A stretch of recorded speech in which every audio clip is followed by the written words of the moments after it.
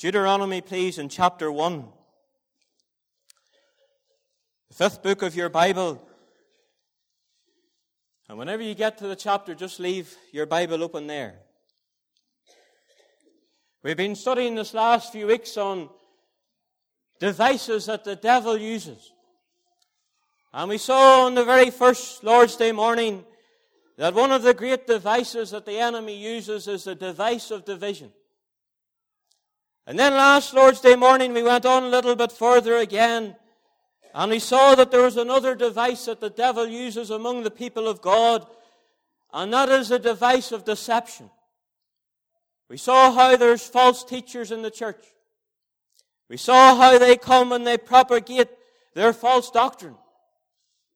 And then we finished off last Sunday morning by talking about one of the greatest deceptions in the church today, and that is the deception of false professions. The Lord Jesus described them as tares among the wheat. And we saw the source of them. They were sowed by the devil himself.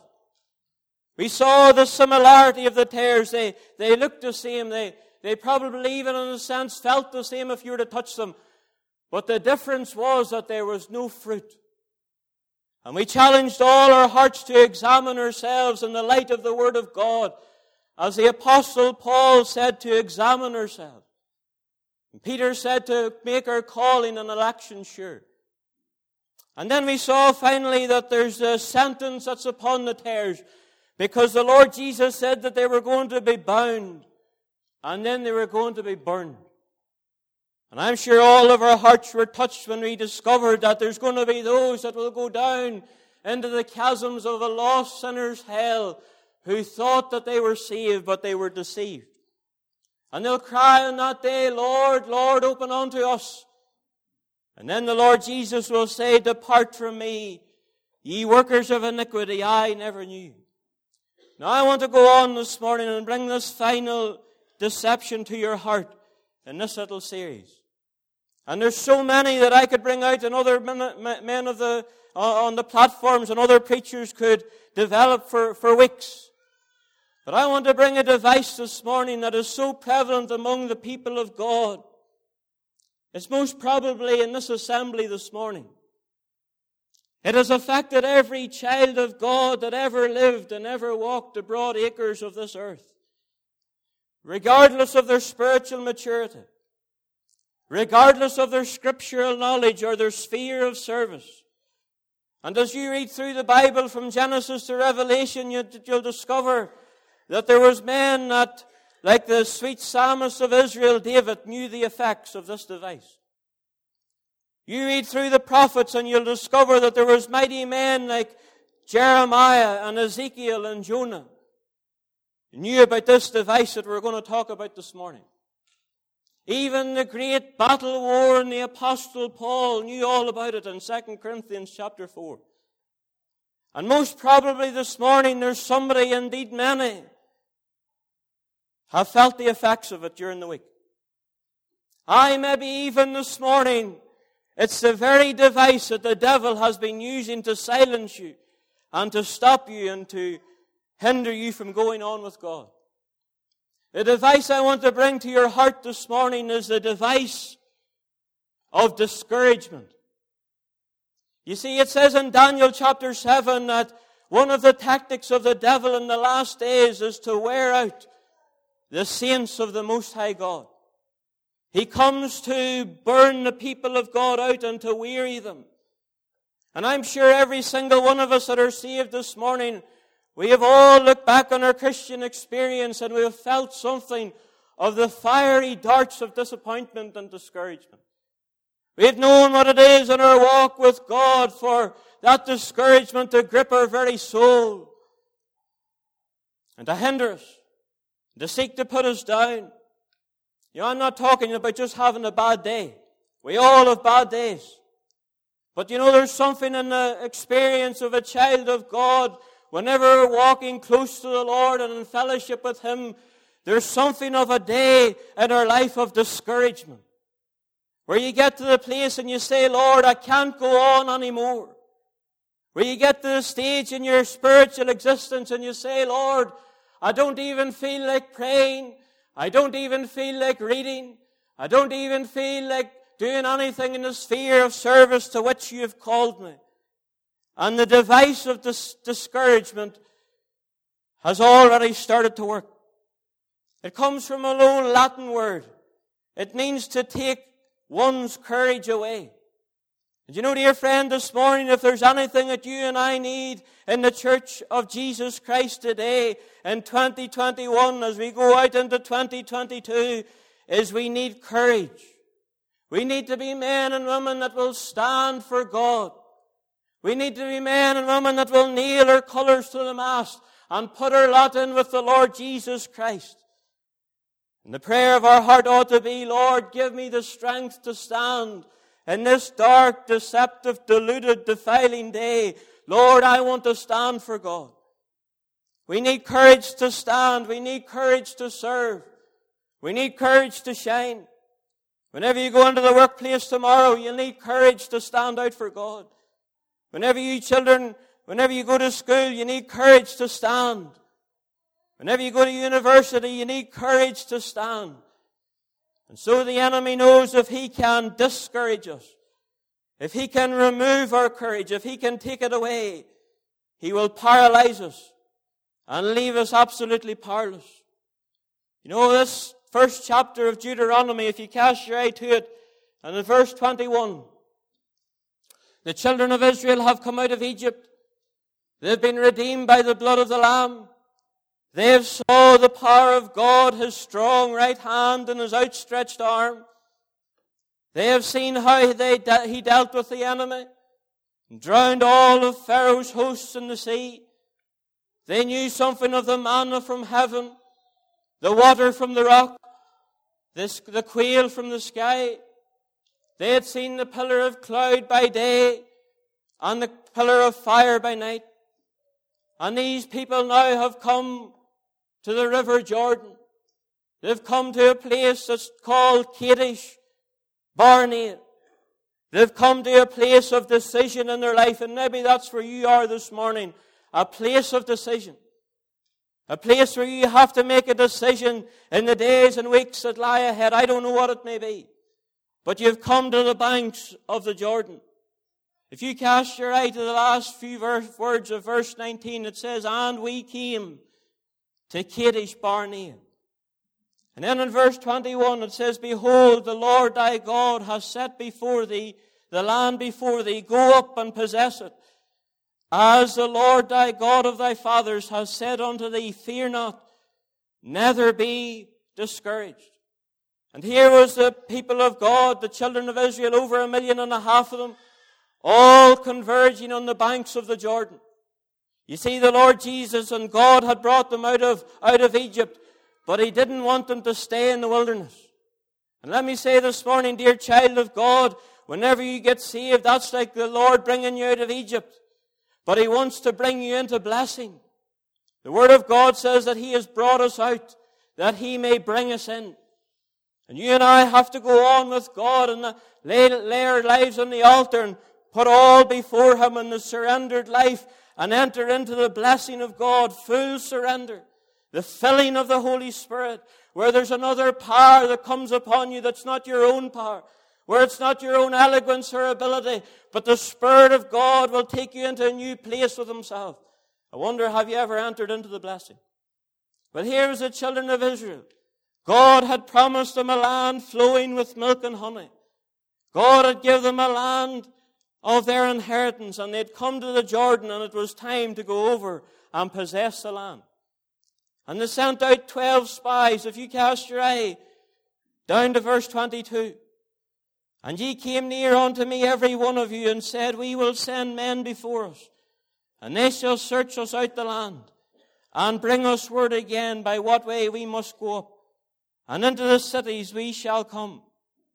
And the saying pleased me well, and I took 12 men of you, one of every tribe. And these 12 men went over the Jordan into the land of Canaan. They went the length and the breadth. They spied out the land. They came down through the valley of Eshcol, and they brought a bunch of grapes. It says that it took 2 men to carry them.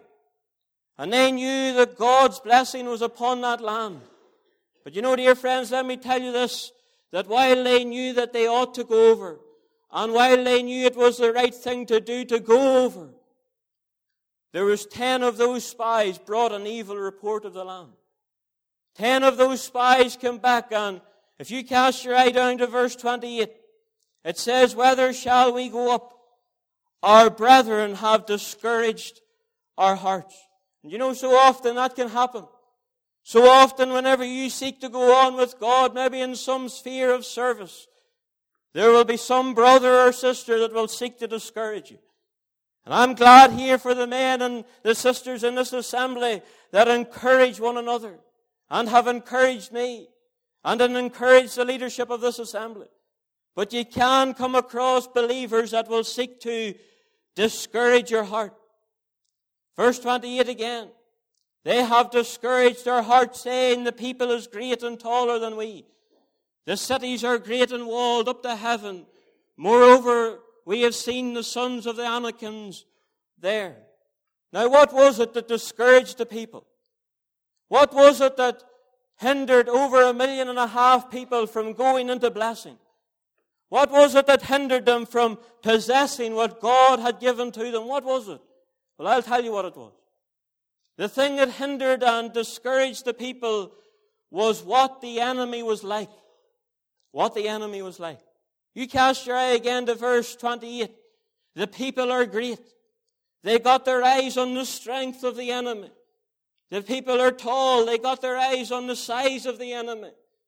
Then he went on and talked about the cities that are walled up to heaven. They got their eyes on the strongholds. They got their eyes on the soldiers because they said the sons of Anakim are there. And they were giants in the land.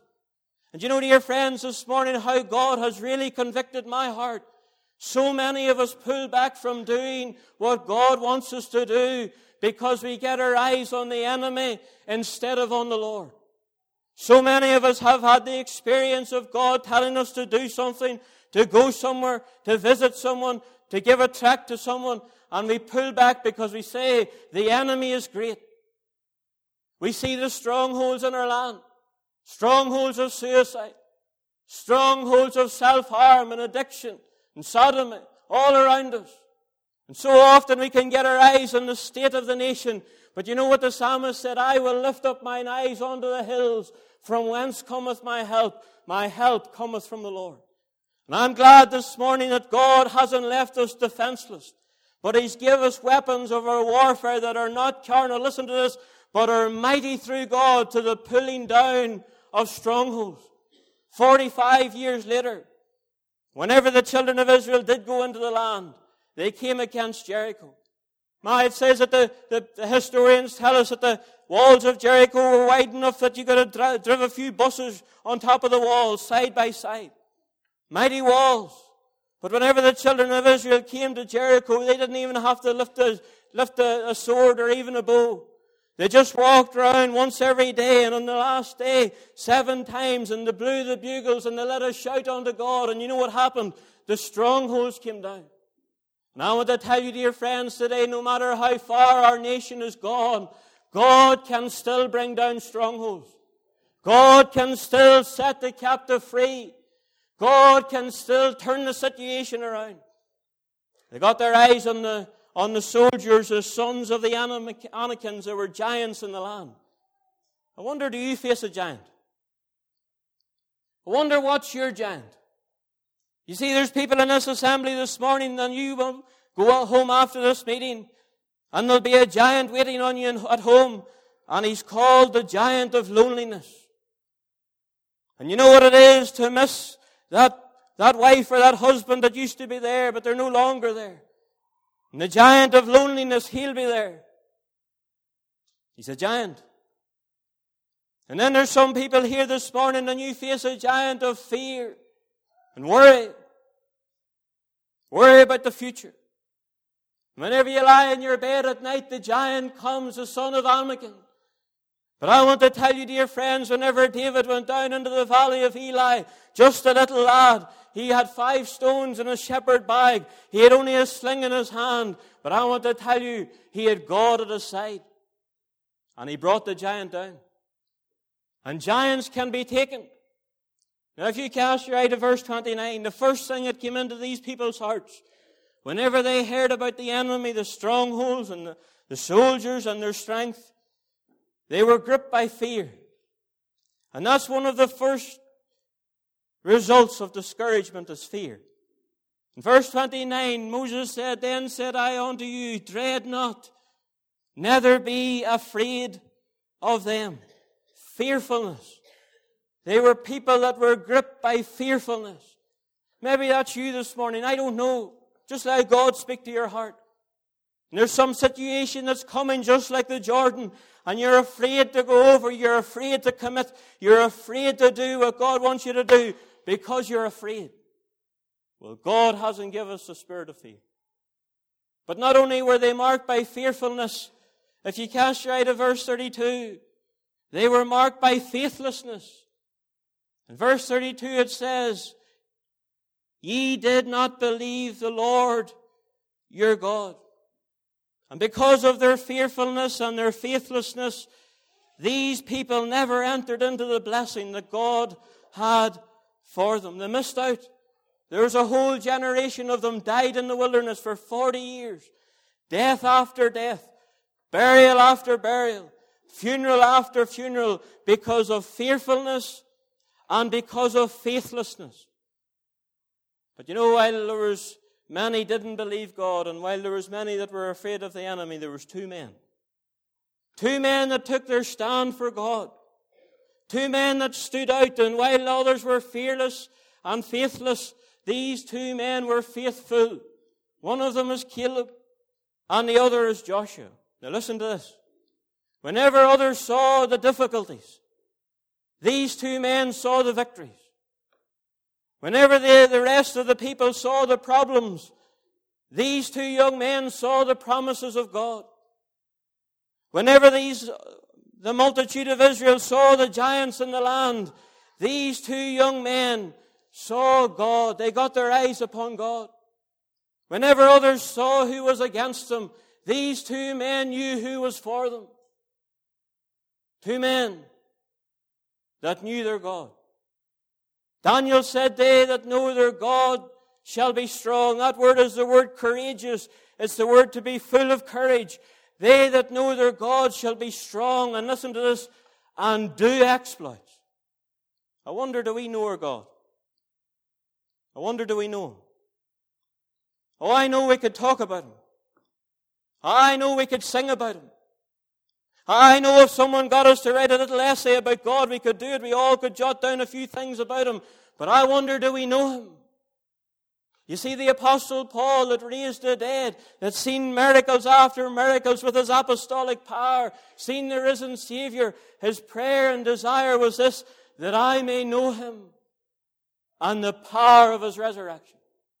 And whenever you and I as a people of God get to know Him, alone in the secret place, to actually get to know the personality of God, we will be men and women that will do exploits. Whenever Paul was praying for the believers at Colossae, he said, "I pray every day that ye increase in the knowledge of God." How much of God do you know? Or do I know?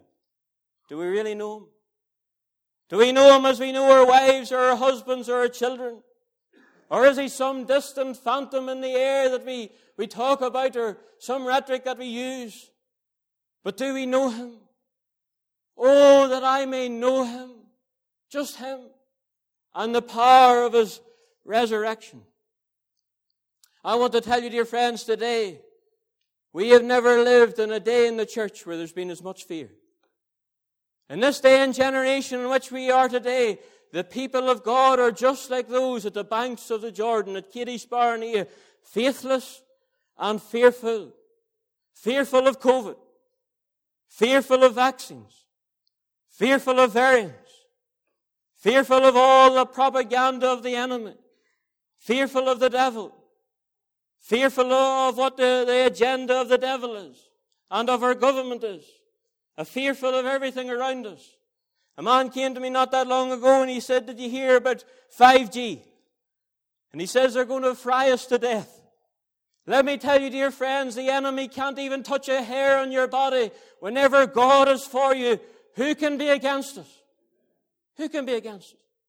The living God is not worried about 5G. And let me tell you this, God had 5G before the internet was ever made. You know what the 5Gs of God are? The 5Gs of God are Gethsemane, Golgotha, glory, and the great white throne. God's always got the preeminence. I tell you, dear friends, this morning, these people were gripped by fear, but there was 2 men that believed God. I was thinking of the hymn during the week, God, any rivers you think are uncrossable. God, any mountains you can't tunnel through. God specializes in that which is impossible. He can do what no other power can do. But Caleb and Joshua not only sang it, they believed it and they acted upon it. 2 men. I tell you, dear friends, if you were just stand up against the inhabitants of Dungannon, it would be some sight. Maybe 10,000 people. But if you took all the population of Northern Ireland and even more, you'd have to go more. 1.5 million people up against 2 men. But 2 men in the minority with God was the majority. 2 men. And they stepped out for God. You see, dear friends, this morning there was one thing that marked these 2 men out. And that was that they were filled with the Holy Ghost. Let me ask you a question. Have you ever been filled with the Holy Ghost? Oh, I know you're saved. Oh, I know that you've been forgiven of your sin, but have you ever come to that place in your life where you lay your all on the altar before God, all of your ambitions, all of your desires, lay your wife and your family in the altar and your home in the altar and say, Lord, whatever you want to do, do it. It says of Joshua that he was a man in whom the Spirit was. And it says of Caleb that he was a man that had another spirit. He had another spirit. You see, there was 1.5 million of them had the spirit of fear. But Caleb, this man, he had the spirit of love and of power and of a sound mind. You know, Caleb, it says of him 6 times that he wholly followed the Lord. 6 times. And in fact, one time the Lord had to open heaven itself, and he said to Moses, you see, Caleb, he has wholly followed me. What a compliment. My, it's one thing for someone else to say it, but whenever God could say it, I wonder could he say it about you? You see, if you were walking through the camp of Israel in Kadesh Barnea and you bumped into Caleb, you say, Caleb, what are you doing today? You know what he'd say? I'm just following. Following. Where he will lead me, I will go, for I have learned to trust him so. He would have sang that chorus if he had knew it. Follow, follow, I will follow Jesus everywhere, anywhere. I will follow him. Oh, dear friends, do you not feel small? These men didn't even have a Bible. These men didn't even have, all they had was the moral law and the 10 Commandments. But they knew their God. You see, Caleb means dog. And if you have a good dog, it'll follow. You know, if you're saved this morning, you're going to have to follow the Lord into the waters of baptism. Because whenever the Lord Jesus came to the Jordan, it says that he went down. And John the Baptist baptized him in the river Jordan. And if you're saved this morning and you want to go into blessing, let me tell you, you'll have to go down. You just have to follow him into the water. And we're going to have a baptismal service here in January. And we'll give you the opportunity to just do what Caleb did, follow the Lord. To follow the Lord. You know, whenever you're following the Lord, whenever you're following the steps of the Savior, you'll follow him into the prayer meeting. Maybe on a Monday night or a Wednesday night or a Friday night, you'll say, Lord, what do you want me to do today? Where do you want me to go? Oh, he said, just follow me, take my hand and come on into the prayer meeting. You see, Caleb was that man that believed God. He was from the tribe of Judah. And Judah was the lion tribe. It was the royal tribe, the tribe of praise. But whenever Jacob was blessing the tribe of Judah, this is what he said. He said that Judah shall have his hand upon the neck of the enemy. Some of you men, whenever you're out fighting, and you used to be out fighting in the streets, let me tell you, whenever a man had his hand around your neck, you weren't in a good position. And Jacob said of Judah that he'll always have his hand upon the neck of the enemy. In other words, he'll be able to defeat the enemy. I want to tell you, dear friends, this morning, on this side of the cross, listen to the words of the Apostle Paul. Now thanks be unto God that giveth us the victory. Victory. Victory over sin. Victory over death. Victory over the devil. Victory over the world. Victory. You see, that's where this man Caleb was living. That's why he got into the promised land. He not only talked about it and sang about it, he acted upon it. Because Caleb could say, it says that he stilled the people and he said unto them, let us go over at once, for we are well able to possess the land. We're well able. And then Joshua. Joshua, that man, his name really means Jehovah delivers. Jehovah saves. And Joshua, this young man, took his stand and he believed that God still delivers. Do you believe God still delivers? Say amen if you believe that.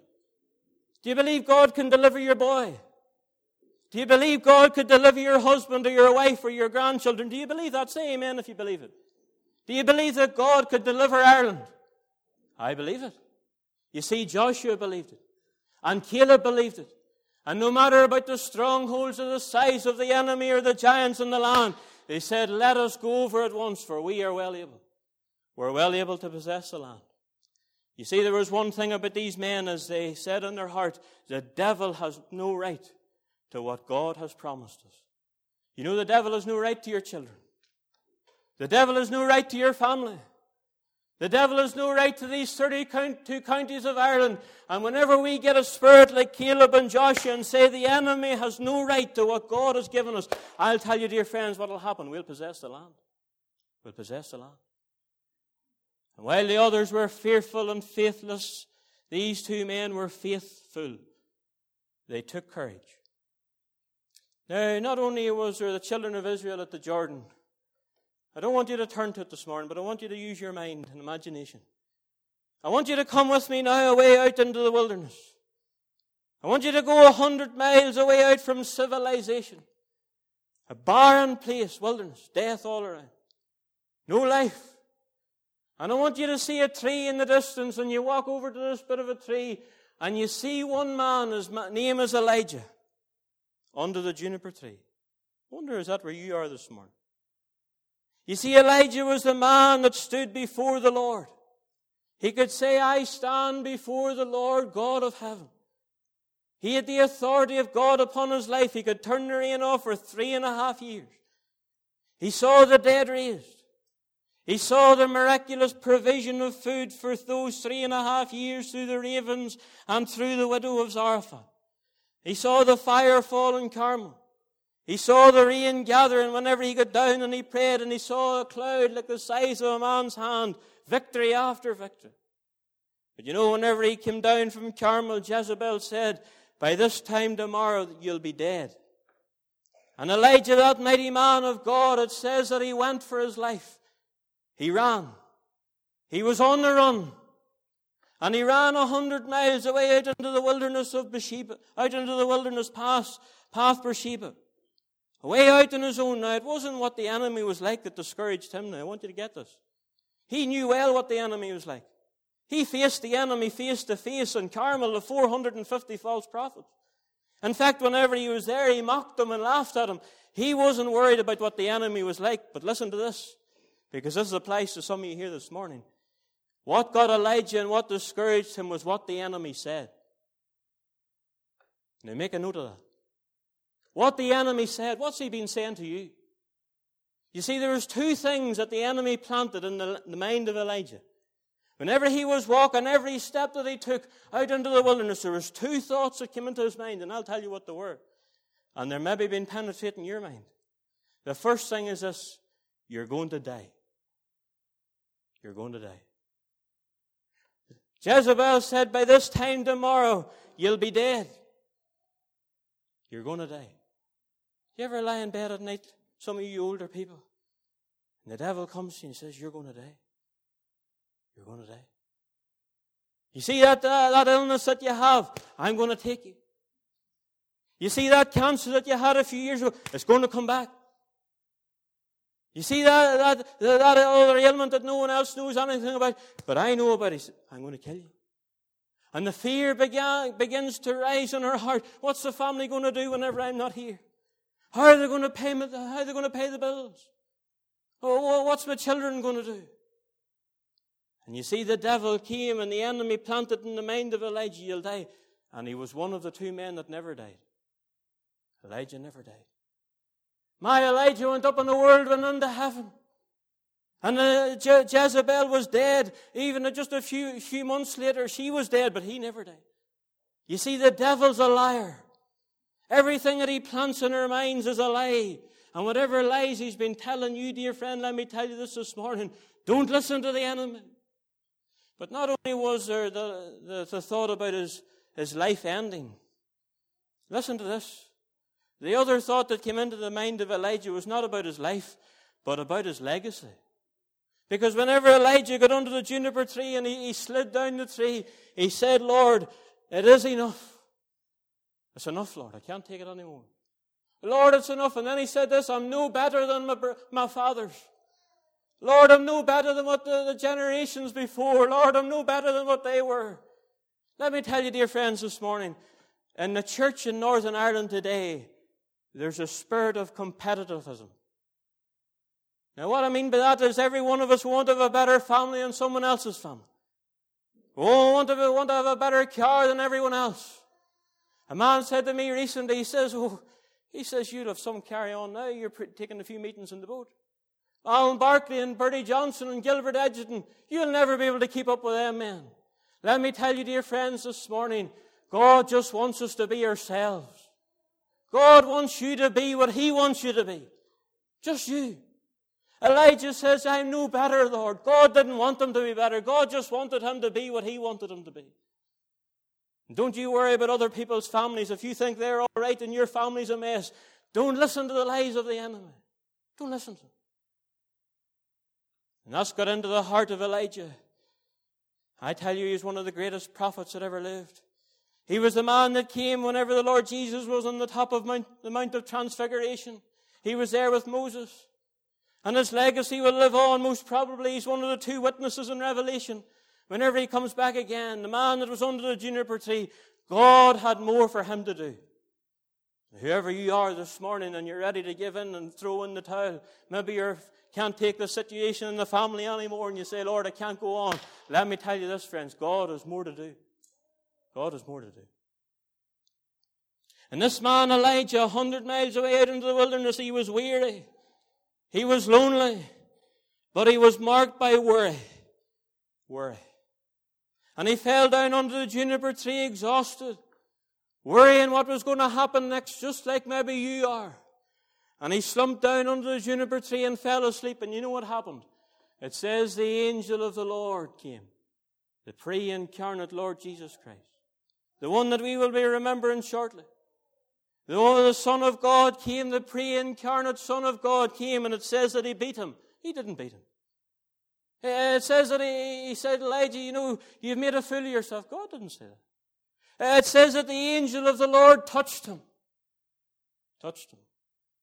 I love one of the old renderings of that. It says that the angel of the Lord put his hand upon him and he put his arm around him. I'm sure whenever Elijah was there, he could remember the words of Deuteronomy, underneath and round about are the everlasting arms.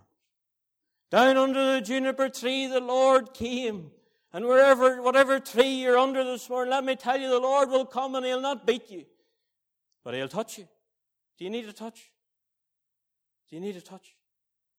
Because I'll tell you, the angel of the Lord not only touched him once, but it says he came and touched him again, the second touch. And then he fed him. You remember how there was food there. And this is a question I asked my heart during the week. Why did God feed him twice? Why Elijah, whenever he fed one, surely that would have been enough. I'll tell you one of the reasons why I believe that Elijah was fed twice under the juniper tree. Because whenever Elijah was away out at the brook Cherith, hiding for those months, you'll remember twice in the day, once in the morning and once at night, it says that the ravens came and fed him with bread and meat. And I think God was telling Elijah under the juniper tree, he says, Elijah, let me tell you, your circumstances may have changed, but I haven't changed. Oh, tell me now, dear friend, this morning, maybe your circumstances have changed. Maybe this time last week you're up on the mountain, hallelujah, and praising the Lord, all was going well. But now you're down in the valley. But let me tell you this, while your circumstances may change, all may change, but Jesus never. Glory to His name. He's the same yesterday, today, and forever.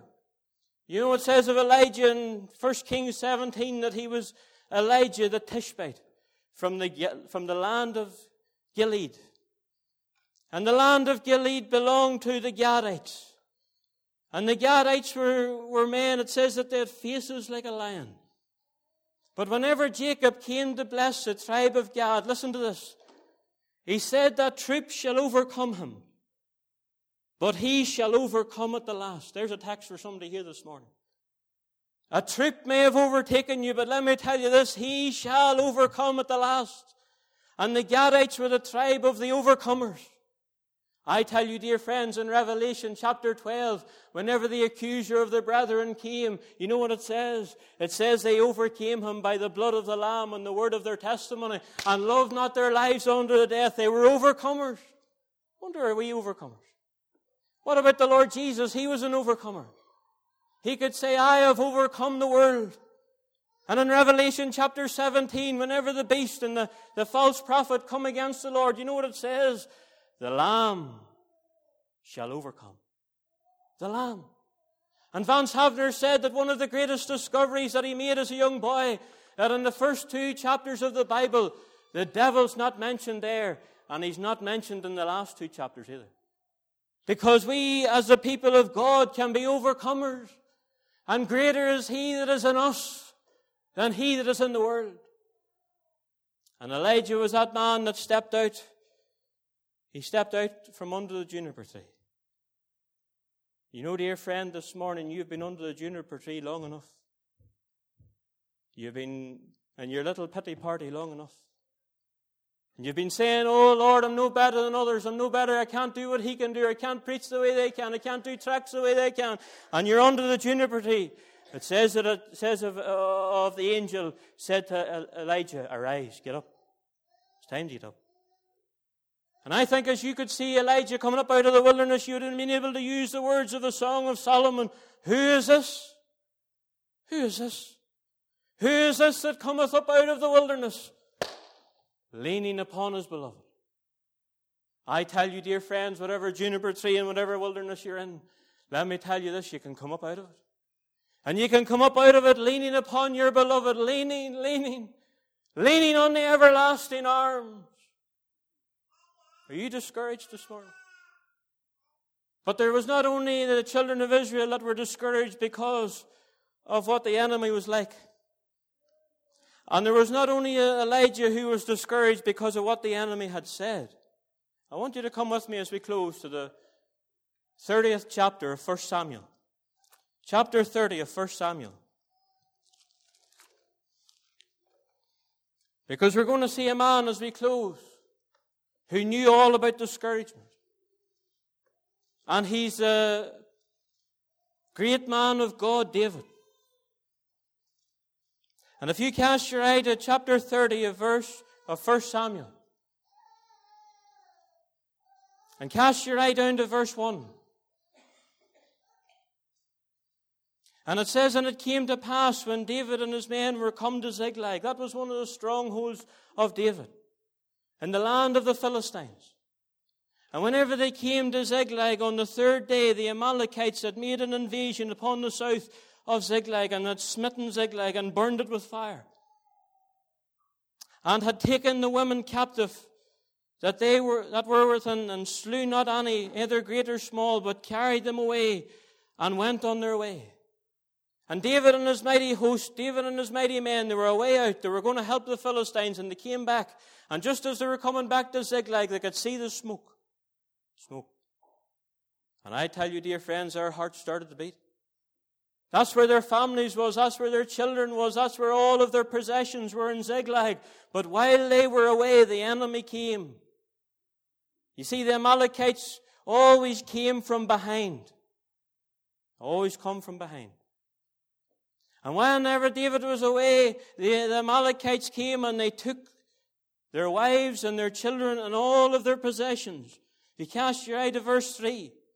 So David and his men came to the city, and behold, it was burned with fire. And their wives and their sons and their daughters were taken. They were taken captive.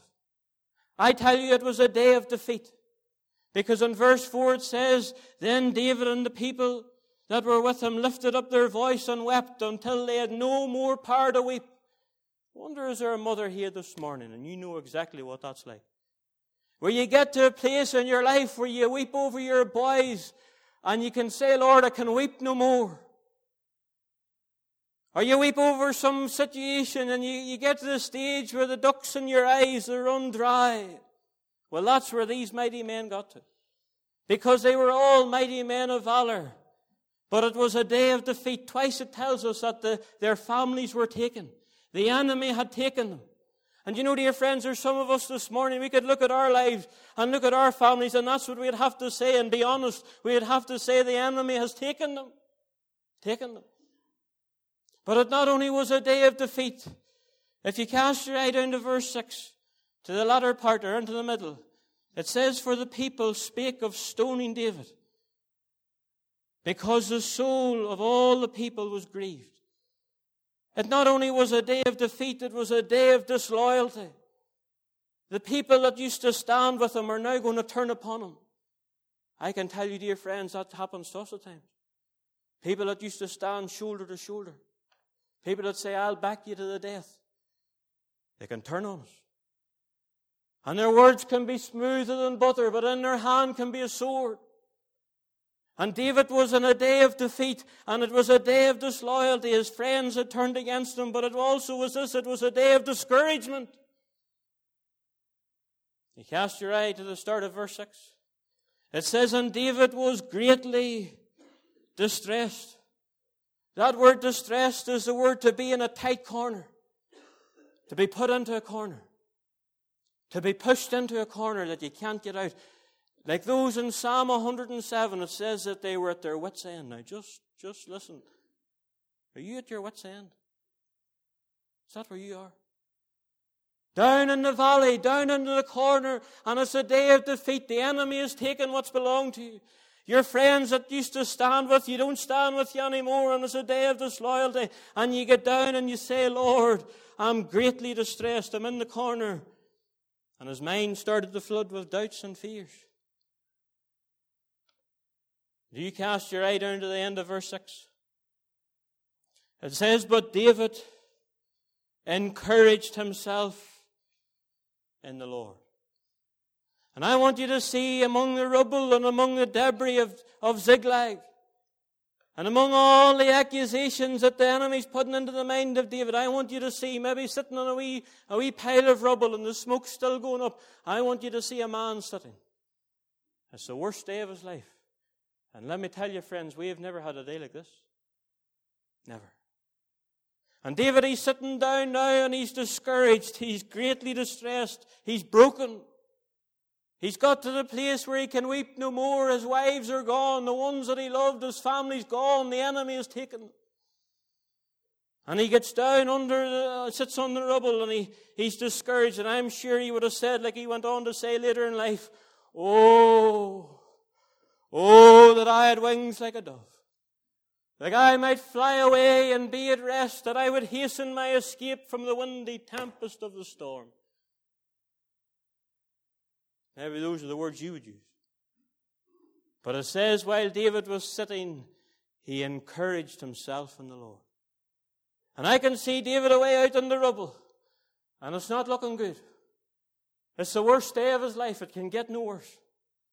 But you know, his mind gets off what the enemy has done. That's why David was discouraged. Not because of what the enemy had said. Not because of what the enemy was like. But he was discouraged because of what the enemy has done. You know, dear friends, we all could say that. We could look at our families and we could look at our nation and we could say, look at what the enemy has done. But David began to encourage himself in the Lord. And I haven't got time this morning, but I'll give you a few quick, sharp shots of what David thought about. He started to think about the greatness of God. He quoted in Psalm 145, "Great is the Lord and greatly to be praised. His greatness is unsearchable." And as he began to sit among the ruins and the rubble, his heart started to warm. You see, 4 times in the Bible it says God is greater. He's greater than cancer. He's greater than COVID. He's greater than the devil. And David began to meditate on the greatness of God. And whatever your trial or storm is this morning, big though it may be in your eyes, I want to tell you God's bigger than it all. God's greater. But he not only thought about the greatness of God, he thought about the goodness of God. I'm sure whenever he was sitting on the rubble, I'm sure he began to quote the psalm that he penned whenever he was out on the hillside of Judea as a young shepherd boy. He began to mutter under his breath, with the tears still coming out of his eyes, "The Lord is my shepherd, I shall not want.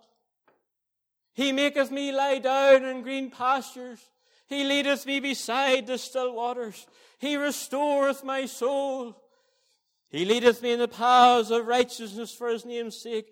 Yea, though I walk through the valley of the shadow of death, I will fear no evil, for thou art with me. Thou preparest a table before me in the presence of mine enemies. Thou anointest my head with oil, and my cup it runneth over." And then he got to this, he said, "Surely goodness and mercy will follow me all the days of my life, and I will dwell in the house of the Lord." I think whenever he got to that word, surely, I think he stood.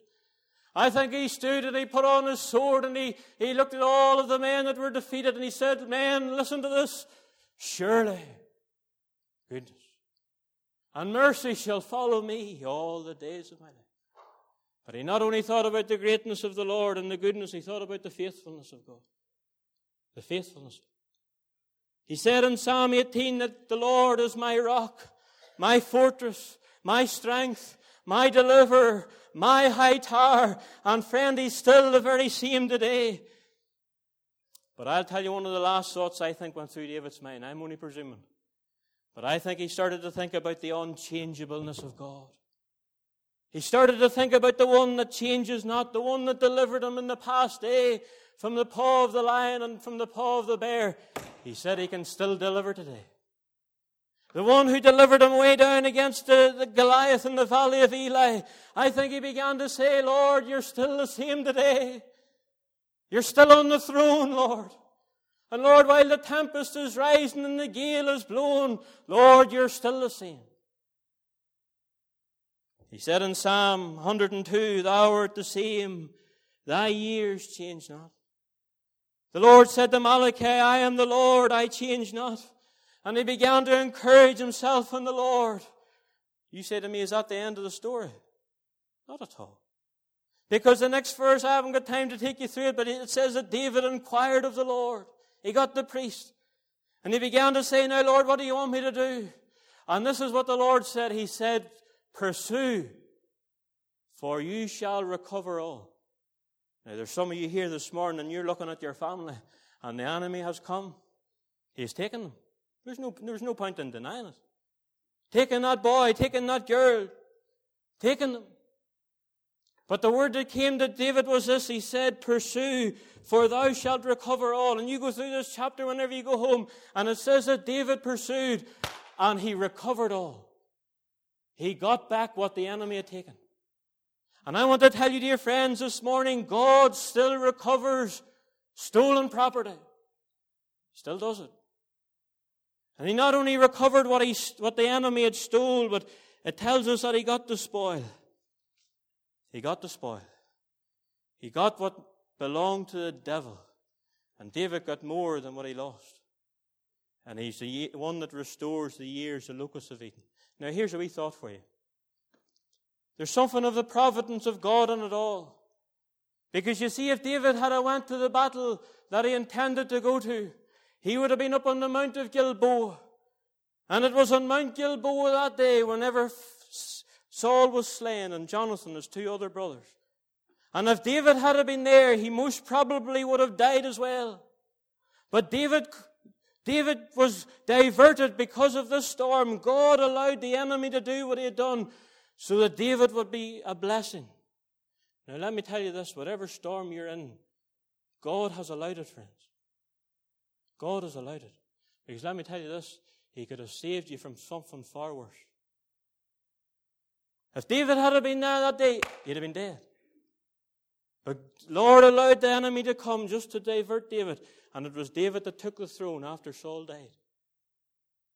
It was the poet that said, not till the loom is silent and the shuttle cease to fly will God unroll the canvas and explain the reason why. The dark threads are just as needful in the weaver's skillful hand as the threads of gold and silver in the pattern he has planned. Are you discouraged this morning? Discouraged because of what the enemy's like. And you're not going to cross over the Jordan. And you have a decision to make, but you'll not do it because you're afraid of what the enemy's going to do. Joshua and Caleb said, let us go over at once and possess the land, for we're well able to take it. Maybe you're here and you're discouraged because of what the enemy has been saying to you and flooding your mind.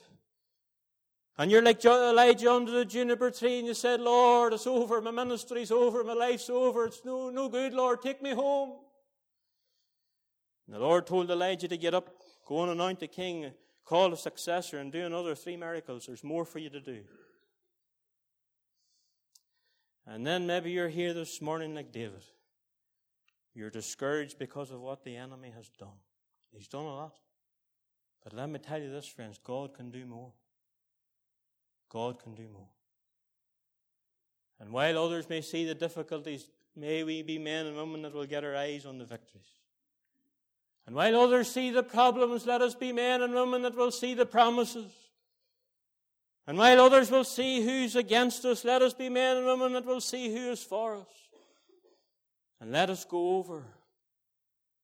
Let us go over the Jordan. Have you a giant to face whenever you go home? Have you a Jordan to cross? Have you got an enemy to pursue? Have you got a work to do? Well, you know what it says of the Lord Jesus. He shall not fail, nor be discouraged. And he's the great encourager. And I'll close by telling you the words of David to Solomon as David was lying dying. This is what he said, the words of a dying man. And this is for your heart this morning. Be strong and of good courage, and do it. Fear not, nor be dismayed. For the Lord God, even my God, He will be with thee. Do it. Whatever God's telling you to do, do it. May the Lord bless His word to our hearts.